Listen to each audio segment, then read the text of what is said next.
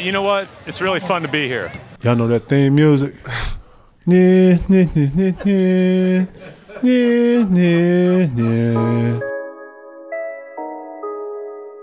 Pierce buries it. Tatum drives down and throws it down. This is my in-season ticket. Are you kidding me?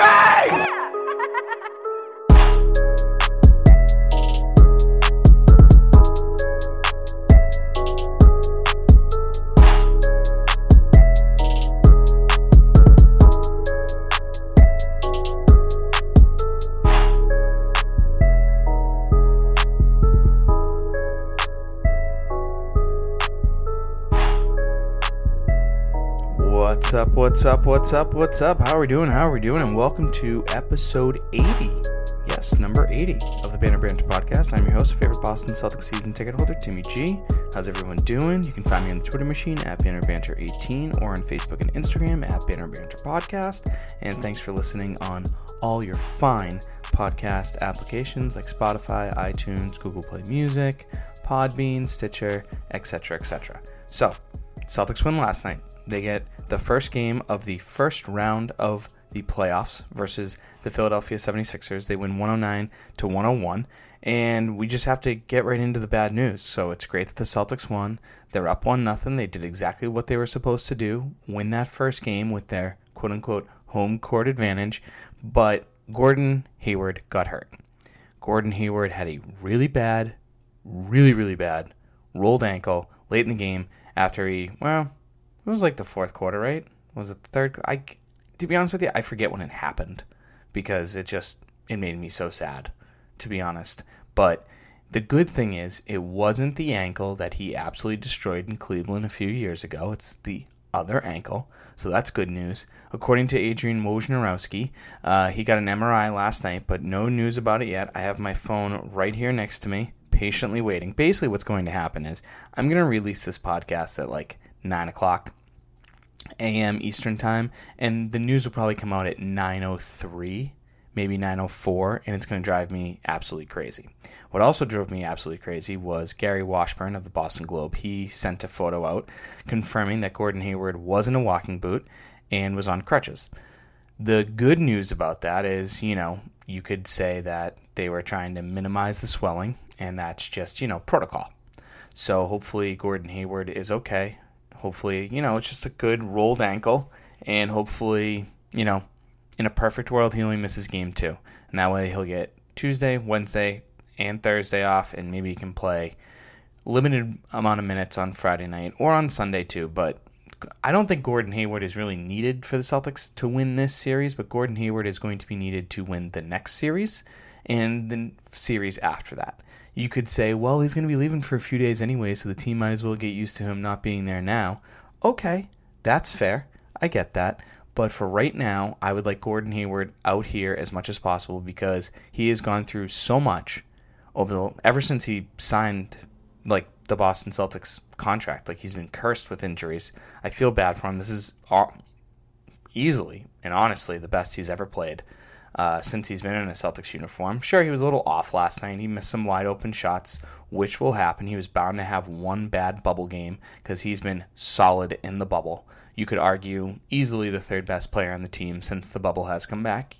We could rank them. You could say Tatum, Brown, Time Lord, Hayward, Kemba's knee, all the cool little storylines. But the question is now, who fills in? Who is going to step up? Right away, obviously, the starting lineup is going to be Smart, Kemba, Brown, Tatum, and Tice. That's obvious. But how many more minutes is Smart going to get? How many more minutes is Jaylen Brown going to get? How many more minutes is Jason Tatum going to get because of it? Because last night, Gordon played 34 minutes. Okay, Tatum played 41, Tice 25, Jaylen 38, Kemba 34, and Marcus Smart 31. So you have 34 minutes to fill up between a lot of guys. Does that mean more time for Brad Wanamaker? It might. That way Marcus Smart can get a little bit of a breather, but I'm fully expecting for Marcus Smart to play 40 minutes tomorrow night in Game 2 at 6:30. which, some people may say, hey, that's too much for Marcus because 31 minutes for him is really like 112 with the way he plays, because Marcus did not play well last night. 0 of 5 from the field. Sure, he was great defensively. He was even overall in the plus-minus. He made some big steals. I thought he did a great job with Al Horford sometimes, and I'll get back to that in a little bit. But overall, it wasn't a great game. So do we see more of Grant Williams? That could be interesting. Do we see that way if you put Grant Williams on Al Horford may dominate him, but there were a lot of times last night where Gordon Hayward was switched on Al Horford, and Al Horford bodied him and did the classic Al Horford, pound the ball, pound the ball, pound the ball, baby right hook, and it goes in. So do you also see maybe more of Romeo Langford, which defensively, you're all for it because, like I've said a gazillion times, and like everyone knows, Romeo Langford is a very good defender. That's why Brad Stevens literally put him into the game with 6 or 7 seconds left. But the thing is Gordon Hayward is such an offensive threat. Now, the way that Joel Embiid was playing last night, basically sitting in the key for as long as he ever wanted and Tice is open at the key, now you don't have, if Romeo Langford's out there, if you're Brett Brown, you're like, go ahead, kid. If you can beat us, God bless you. Because you're gonna live with Tice shooting threes, you're gonna live with Romeo Langford shooting threes, and then they can change their whole defensive package and really focus on Brown and Tatum and Kemba, or maybe Marcus Smart too. But again, you live or die with Marcus Smart making threes because he it's so hit or miss with him. So that I get. So this could, like I said, sorry, I just hit my microphone. This could be a major blow for the Celtics, and the crazy thing is that it could really extend this series. I thought the series was going 6, but no Gordon Hayward could make this definitely a 6-game series or possibly a 7-game series. And the issue with that is the Raptors, who you're most likely going to play in the second round if you do beat the Philadelphia 76ers, if or when, that they're going to be on a lot of days rest. They're going to be fresh and ready to go, and you need to be at 100% to beat this Toronto Raptors team. Sure, they looked great yesterday. They were up 30 points, but then they gave up a huge lead. But then they blew it out again. Fred VanVleet looked unbelievable, but that's that. So let's just break down the game a little bit. The podcast won't be too long today. We'll have our stud and dud. We'll have Cantor Banter. But some of the things that really surprised me with the Celtics, they only lost the rebound battle by 7, which is great. But what was awesome is they won the fast break points 18-8. And if the Celtics didn't look like a bunch of school kids running around on recess on the fast break, they might have had 28 or maybe even 30 points. The Celtics missed so many layups last night. So many layups. It was absolutely unbelievable. And every single fast break was an absolute shit show. It literally looked like explosive diarrhea. It was like they got over half court and they were like, it was terrible. It was awful. But the 8 points by the Philadelphia 76ers fast break, that is because Ben Simmons isn't out there. So the Celtics did a great job of not letting the Sixers get easy baskets. So salute to the Celtics. So that was good. The other thing that I really liked from the Celtics is, not that I liked, but they couldn't play more than 5 minutes straight. Like, they couldn't play good basketball for more than 5 minutes straight. But when they were clicking, for example, like that 11-1, 13-1, or was it 13-3 run that they went on to take over the lead, that was great basketball. In the second quarter, when they really extended the lead to 11 points for about a 2 or 3 minute stretch, that was great basketball. But they couldn't play a full quarter's length of good basketball. And that was very frustrating. But you saw some bright spots within those 5 minutes. So it was surprising that the Celtics couldn't sustain that type of play for a long period of time. Hopefully they can do that in game 2. And then the other thing was the amount of missed layups. Oh my God. That was insane. The amount of missed layups. I couldn't believe it. The Celtics could have won that game. The Celtics should have been up at least 15 points at halftime because of the amount of missed layups. Gordon missed some. there was a fast break where Gordon Hayward missed a wide open layup, Jason Tatum missed the follow-up, and then Jaylen Brown had to punch it in. But there were a lot of missed layups, a lot of baskets that should have happened because of just missed layups. And it wasn't even because the 76ers were playing good defense. It was literally like on fast break opportunities, so that was crazy. So I think if the Celtics can keep up the fast break points and run, tired out Joel Embiid, perfect example, Josh Richardson early in the game kind of got angry and yelled at everyone because the Celtics missed. Gordon Hayward got the ball, he missed the layup, Jason Tatum, missed another layup, and Jaylen Brown tipped it in. The only people that ran back were Al Horford, Josh Richardson, and I think Tybal.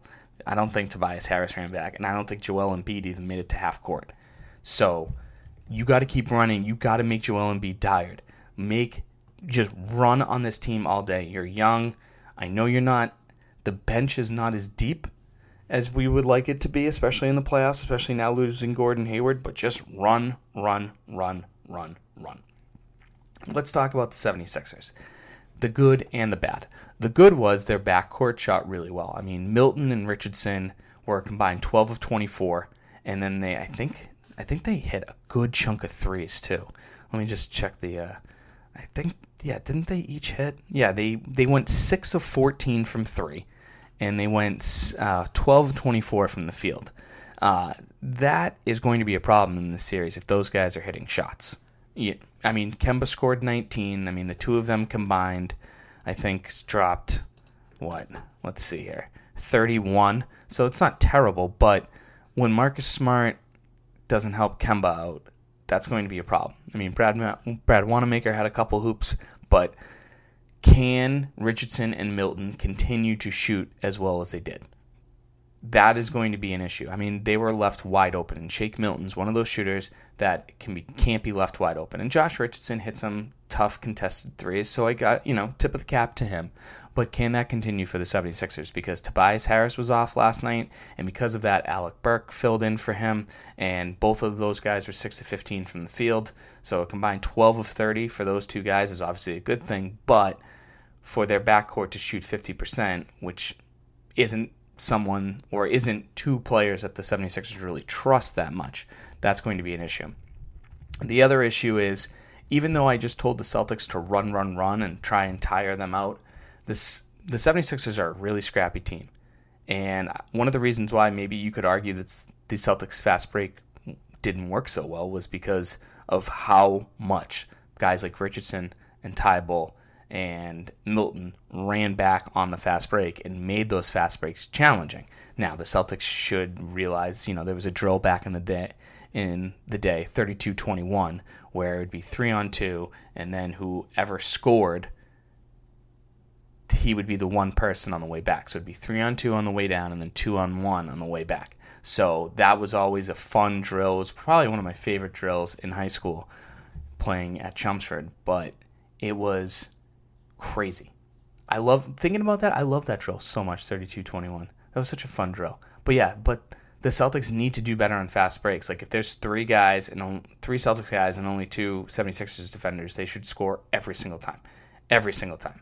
The other thing that I was happy about for the Celtics, and you could say was good for the 76ers, or bad, depending on how you look at it. This is one of those, is the jar half empty or half full? So Embiid went out of the game 4 times yesterday. The first time, the Celtics were +3. The second time, they were +2. So right there, you're already at +5, and you were up at the half by 6. So literally, you're 1 point better than the 76ers when Embiid was on the floor, and 5 points better when he's off. So you would say to yourself, that's good. But then in the third quarter, when the 76ers took over the lead by 4 or 5 points, Embiid went off the floor, and the Celtics were -9, and they allowed the 76ers to end that third quarter on 11-0 run. That's not good. You have to win the Joel Embiid minutes. That's a must.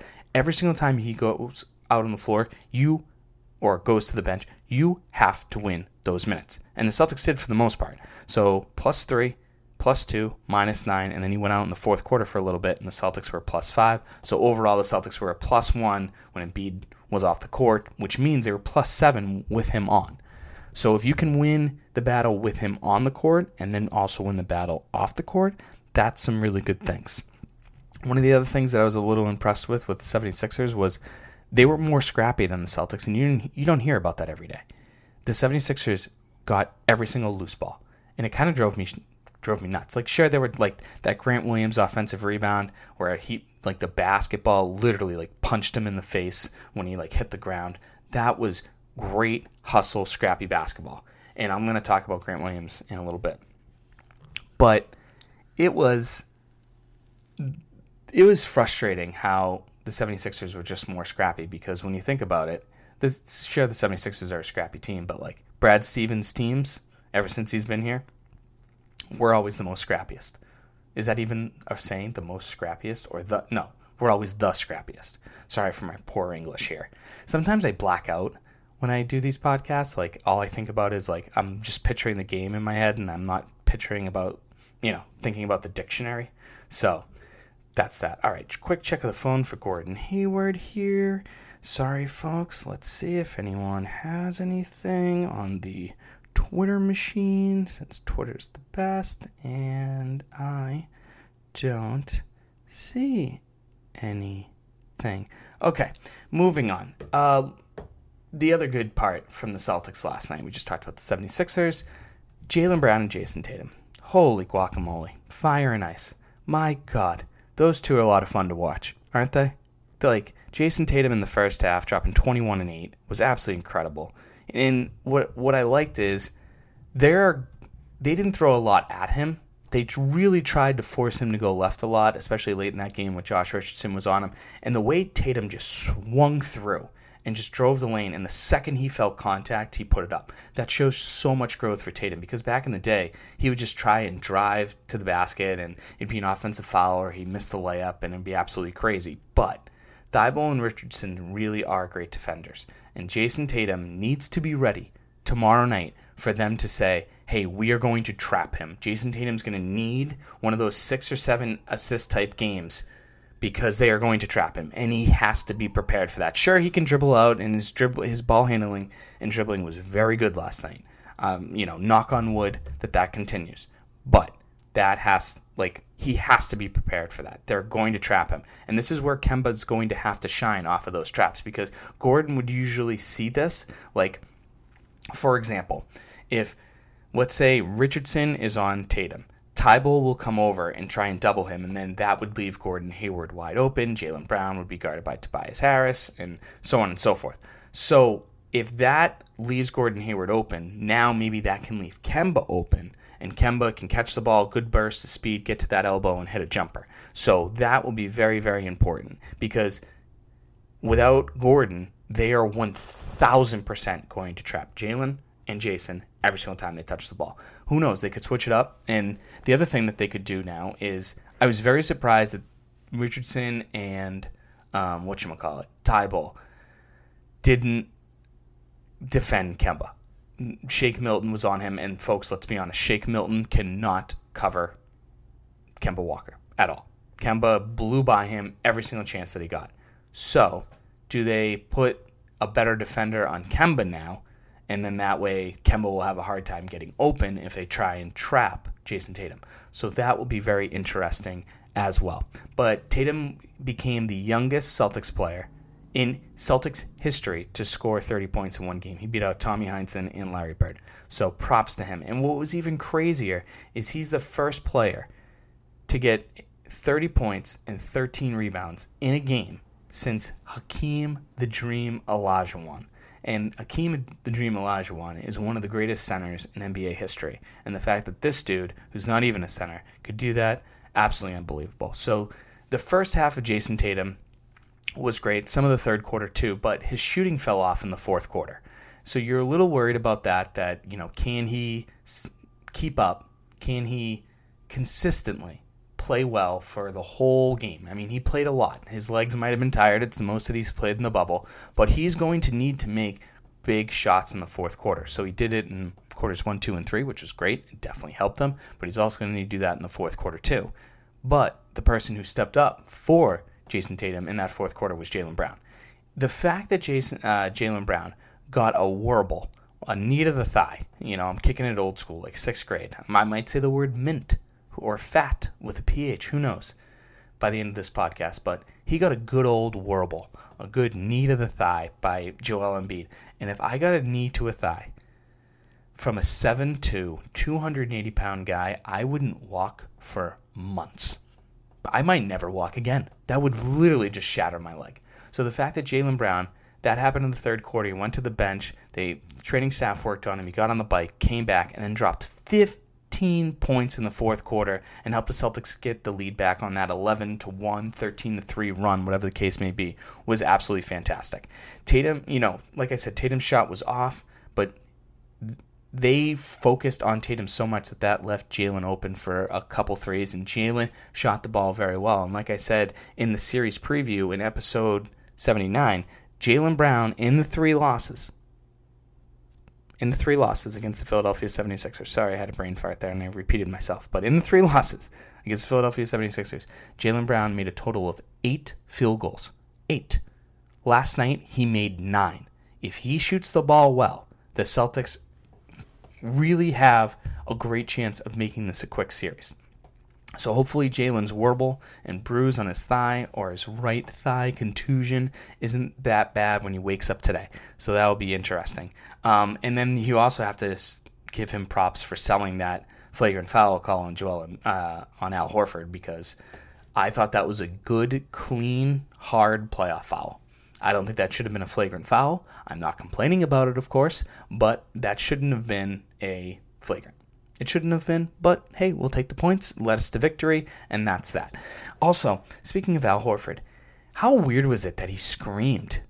Like, do you guys remember that? Like in the third quarter, I think it was actually the game-tying bucket that they had, but my God, that was bizarre. It almost made me feel like uncomfortable with how much he did that. But anyways, that was weird. All right. Anyways, what else I want to talk about? Oh, Marcus Smart and Daniel Theis. I thought Daniel Theis played fine. I really did. The fact that he only got one foul, I think, after the first quarter, he only had one foul after the first quarter was great. I thought he was going to have 78 fouls. Like, he would have fouled out the entire Celtics team with the way that, he would have played Embiid. So it'll be interesting to see how the referees call Game 2. With Theis in foul trouble, does that bring Time Lord in? Does that bring Cantor in? So on and so forth. I talked about Marcus Smart earlier. Not the best shooting game, but obviously he did a lot of good things defensively. Like, for example, when Horford was on the post a couple times against Hayward, Marcus Smart would come down, and he knows, playing with Horford for 2 or 3 years, that Horford loves that over-the-head right-hand pass, and he would jump up and get that every single time, and that was great defense. One time Gordon Hayward got pushed out of bounds by Horford, which created a foul. A couple other times he got some steals out of it, so that I enjoyed. But the thing that I did not enjoy, when there are 2 minutes left in a basketball game, Marcus Smart and Daniel Theis should not be shooting the three-pointers with the game on the line. That is what we like to call panic attacks, and I didn't enjoy that a lot. I didn't. So, do we do stud and dud of the game? No. We're going to do stud and dud of the week next week. But if I were to pick, it's probably Jaylen and Marcus. So, for those keeping track at home, we're going to be doing about 4 or 5 podcasts this week, which is pretty crazy. But so far, the stud of the series is Jaylen Brown, and the dud is Marcus Smart, and we'll figure out the rest. But one quick other thing, how are the Celtics going to win this series, or win Game 2, I should say? The first is, I really think Grant Williams and Enes Kanter could play some big minutes and give them a big jolt of energy in the fourth, especially on the offensive boards, because what Enes Kanter did when he got that offensive rebound and kicked it out to Jaylen for that open three, oh my God, that was one of the most beautiful things I've ever seen in my entire life, because Enes Kanter, whenever he gets an offensive rebound, he's a lot like Brad Wanamaker on the fast break. He is not going to pass the ball. And the time that he did, Jaylen stuck a big three, 4 rebounds for Kanter in this game. I guarantee, I haven't really dove into it, but I guarantee you 3 of them are offensive, or at least 2 of them are offensive. Grant Williams was a huge spark plug. I really think we're going to see a lot of Grant Williams in Game 2, and what I mean by a lot, probably more than the 5 or 6 minutes that he played. I think he could probably play 12 or 13 minutes in this game. But to win this game, minus some guys off the bench, giving this team a jolt and literally trying to tire out Joel Embiid, because let's be honest, folks, Joel Embiid looked very tired in that fourth quarter. He looked wiped, and he's only going to be more tired going into Game 2 and Game 3 and so on and so forth. But Kemba Walker and Marcus Smart have to shoot the ball better, and they have to hold down the 76ers backcourt, because Tobias Harris is going to have a good shooting night where he's going to give the 76ers 25 points. Joel Embiid is probably going to score 30 points now, because every single time the 76ers don't pass the ball into the post by Joel Embiid, someone dies. Like, seriously, because it is the dumbest thing in the world not to give him the ball in the post. It's absolutely stupid. But Kemba can guard Milton, and Smart can guard Richardson. And Smart can guard Tobias Harris, and he can guard Al Horford too. So switching might be a little bit better as well, but the 76ers really, really, really tried hard to get Tobias Harris on Kemba Walker on switches. That's going to happen again. It's a good matchup for the 76ers. You know, Tobias Harris probably has 6 or 7 inches on Kemba Walker, and he can shoot over him, but it was just an off night for Tobias Harris. So Smart and Kemba have to be better than Milton and Richardson. That's number one. Number two, don't give up on rebounding. Keep jumping until you get it, because there were a couple times where the Celtics just stopped jumping. And yes, there were a couple times that the Celtics gave up some really stupid offensive rebounds. Oh my God. Especially late in the shot clock. They'd throw it up like that, and Embiid step back in the first quarter. Oh my God. But this is what was great. The Celtics got 16 offensive rebounds, which was more than the 76ers. So keep crashing the boards on both ends of the floor, please.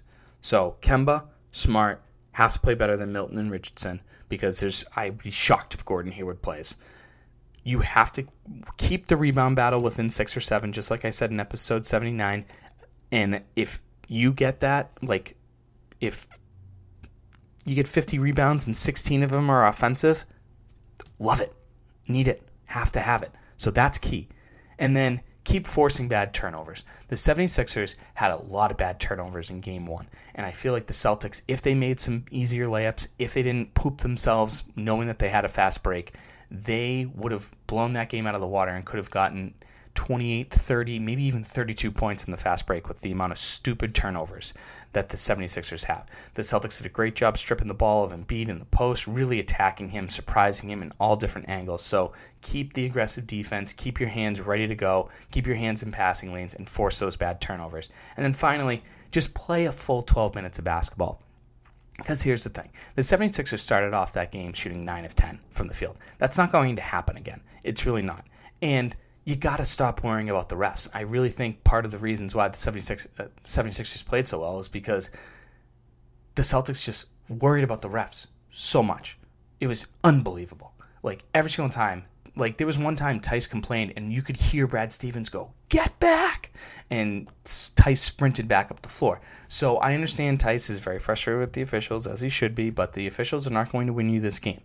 They're not going to win you this series. You are. So stop worrying about the freaking refs. And one other thing.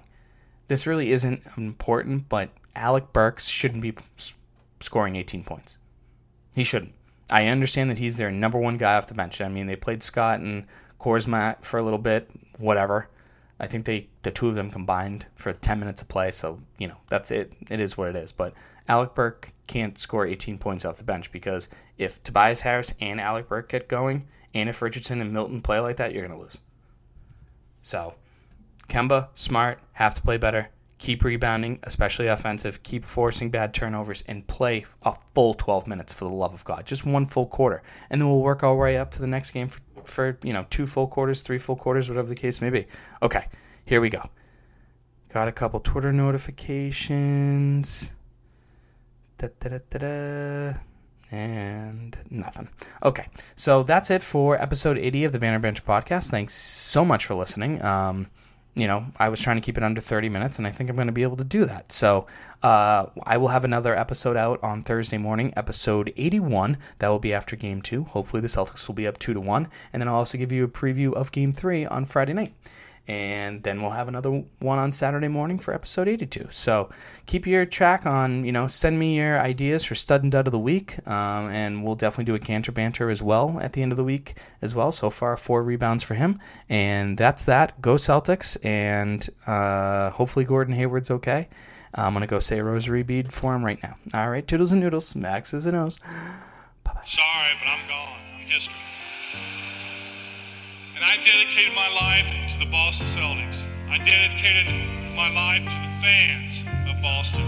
I did my very best to please each and every one of you. Good night.